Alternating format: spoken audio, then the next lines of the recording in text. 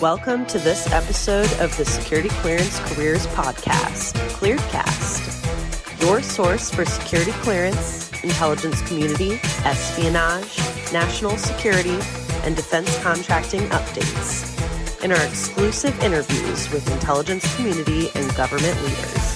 Welcome back. This is Sean Bigley and Lindy Kaiser of ClearanceJobs.com. We're talking with this segment about, Lindy, what I think is a pretty interesting but very rarely discussed topic, which is how to deal with classified information on the SF-86 or in your background investigation interview. And this is something that I have seen come up from time to time in my law practice, or saw come up from time to time in my law practice over the 10 years that I represented security clearance holders and applicants.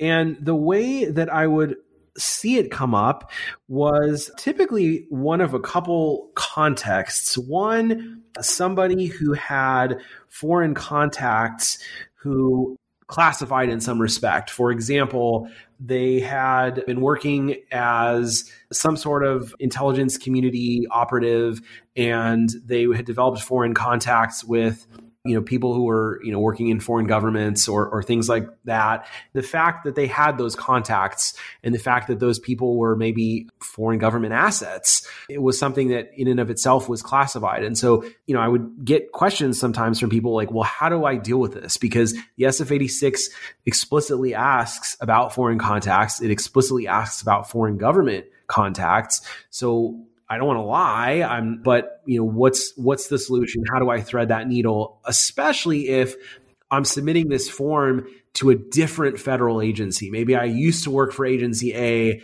now I work for agency B, or I'm in cleared industry, and I used to have these contacts that were developed as a result of official business with the former agency. What do I do? And then the second context that I would sometimes see this come up in, and this was a little rarer, the applicant themselves was working or previously working in some sort of a undercover capacity or as a confidential informant of some sort. And so they would say, well, look, am I allowed to say on my SF-86 that I was working for the government during this time period? Am I allowed to say that I was being paid, for these services by the federal government? What's the solution here? So I would imagine, and correct me if I'm wrong, I would imagine that this is not something that typically comes up on clearance jobs, because I'm assuming that, people who were operating in these contexts are not likely to be posting about it. But have you ever seen this come up? Now, those secret squirrels are not trusting an internet forum with any of their information. No, it's funny. When you first talked about this, I was like, man, some people just can't get over themselves. Because we do get some folks who ask that. If they're asking me, 99.9% of the time, I'm like, you are way overselling your job with the government. None of that sounds classified. Answer the form honestly. You don't need to share classified information. Nobody's asking for the SAP programs that you worked on as your bona fides. And I was talking about this in the job search process too, where you can list your clearance level on a resume, but there is never any reason to list classified information on your resume. I mean, we get that question come in like, well, how do I, people can read between the lines in this industry. Trust me. If they know the agency you worked for, baseline information, you do not have to share anything classified. People can figure it out. I always say share less. But the interesting one that you bring about is the foreign contacts one, because I actually did not think of that one when this topic came up. And I do think there's a lot of folks, I just think you just assume that if it's a contact that you made in the course of official duties, the government's not expecting you to list that on the form. This is also probably the reason why the IC gets super skittish about the crossover, the clearance crossover between the IC and DoD. We do have this, system now where if you're an IC security clearance person, that's information is contained and held in scattered castles. And the reciprocity piece of it is always like DoD is very content to send your SF-86 over to the IC, no issues. IC, on the other hand, gets a little squirmy about sending what's in scattered castles and communicating that back over to the DoD system. And this exact example is probably why that is the case and why that reciprocity piece. You're going to probably have in a lot of cases where you have basically two security clearance application processes, because there is some more sensitive information that ICE does not want out and into a DoD system. You raised a couple interesting points here. The first one being my top line recommendation to all of my clients was always, well, let's start by reading the questions carefully. What are they actually asking? And it was amazing to me how many times people would go, oh, I guess I didn't read carefully enough. And you're right. In many contexts, travel, for example, or foreign contacts that are made within and solely within the scope of official government business are not reportable, and they have never been. But in many cases, there is also bleed over, and you get convoluted situations where someone says, hey, I initially met this person as a result of official government business, but I was stationed in country X, and then we became friends, and we would, go out to dinner, or, we had a romantic relationship that the agency didn't know about. What do I do about that? A lot of scenarios that would sort of come up in these contexts, but they could be disposed with of simply by saying, hey, read the question more carefully. And so that's, piece of advice number one. It may sound really obvious, but it's amazing, how some of these questions don't get adequately parsed out. To your other point, this issue of kind of people self-inflating their importance to the U.S. government. I mean, yes, you are 100% right. The vast majority of people who ask this question are not and have not been working in a classified position. And I always used to say to people, look, if you were working undercover, it's not a mystery. It's not a surprise.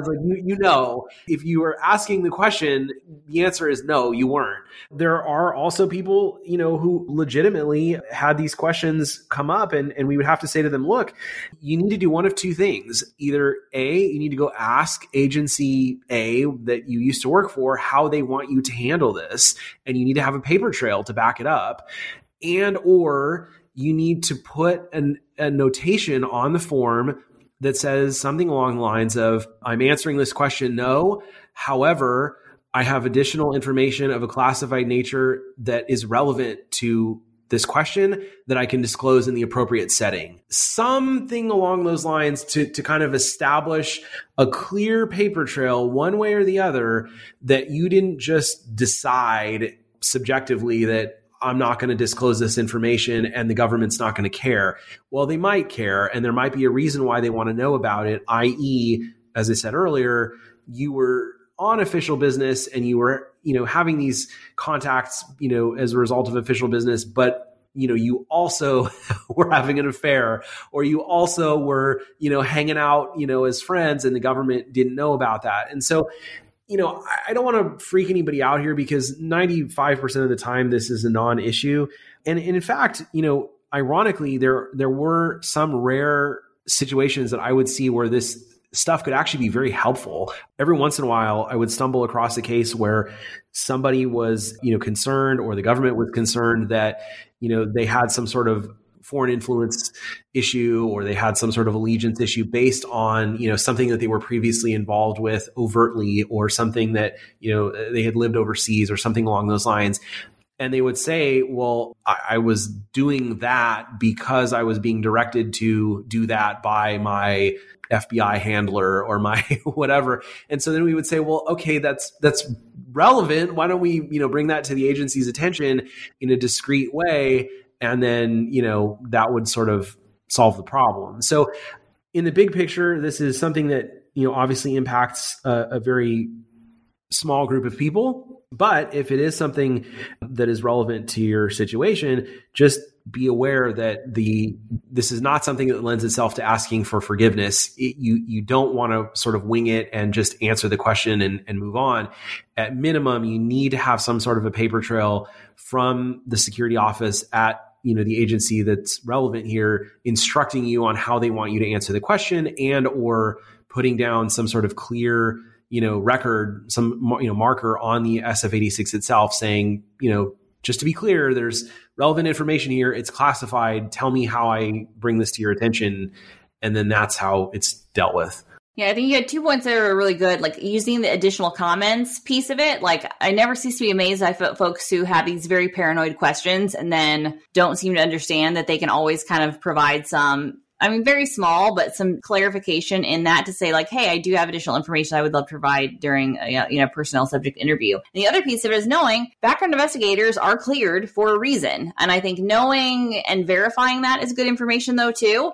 So I think nothing would send a red flag further than getting your background investigator one-on-one at a Starbucks and starting to unleash a lot of classified information to them. So I think that just be wary of that.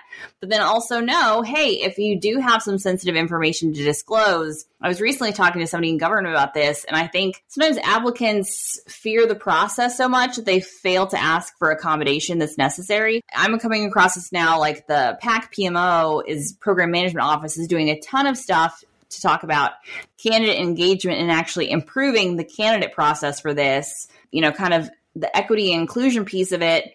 What I find is like sometimes you might have things that you don't want to talk about one-on-one with a background investigator, or if you're a female applicant and you have some issues that you would prefer to talk about with a female background investigator. I was recently told that you can request that. Most applicants don't know that that's possible. Before I say this out loud, I should verify that with the government that they actually mean that, because sometimes they tell me something and then I find out, well, so-and-so said that they couldn't do it.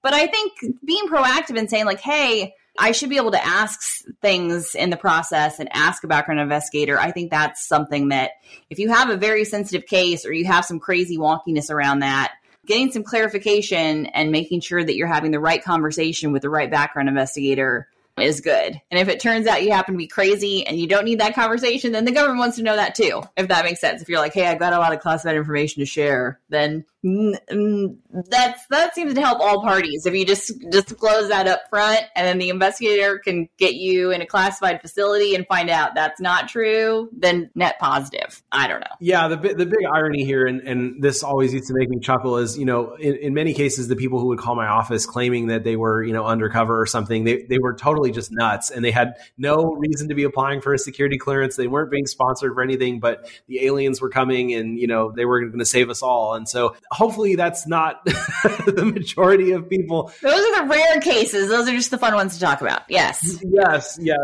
But in all seriousness, I mean, I do think the bigger picture issue here and the takeaway hopefully for folks is, don't make assumptions, ask. And that is the thing I think that really would keep a lot of people out of trouble. A lot of folks that, used to call my office who could have avoided, frankly, the problems that they're dealing with because of making assumptions if they had just asked. And when I say ask, I mean, obviously you have to ask somebody who is authorized and empowered to sort of give a credible answer. But, that being, your security officer or, manager or something like that. But you need to do it in writing, rather, get a paper trail. I would occasionally encounter people who said, well, I did ask so-and-so, but then conveniently they have a different recollection of the conversation. So if it's something of a really serious nature, like I'm concerned that my resume might have some classified information on it. Before I send this to anyone, can you look at it and confirm, employer, that this is legit to send out? You want a paper trail of that, and a paper trail of them saying, yes, our security office has reviewed your resume and, we're comfortable that there's nothing classified on it, so that if someone has a different opinion later, down the road, you're inoculating yourself. And the same goes for the SF-86. The same goes for, LinkedIn profiles and all that sort of stuff. So I think ultimately, a lot of these things are avoidable by just asking the right person and getting a paper trail to back it up.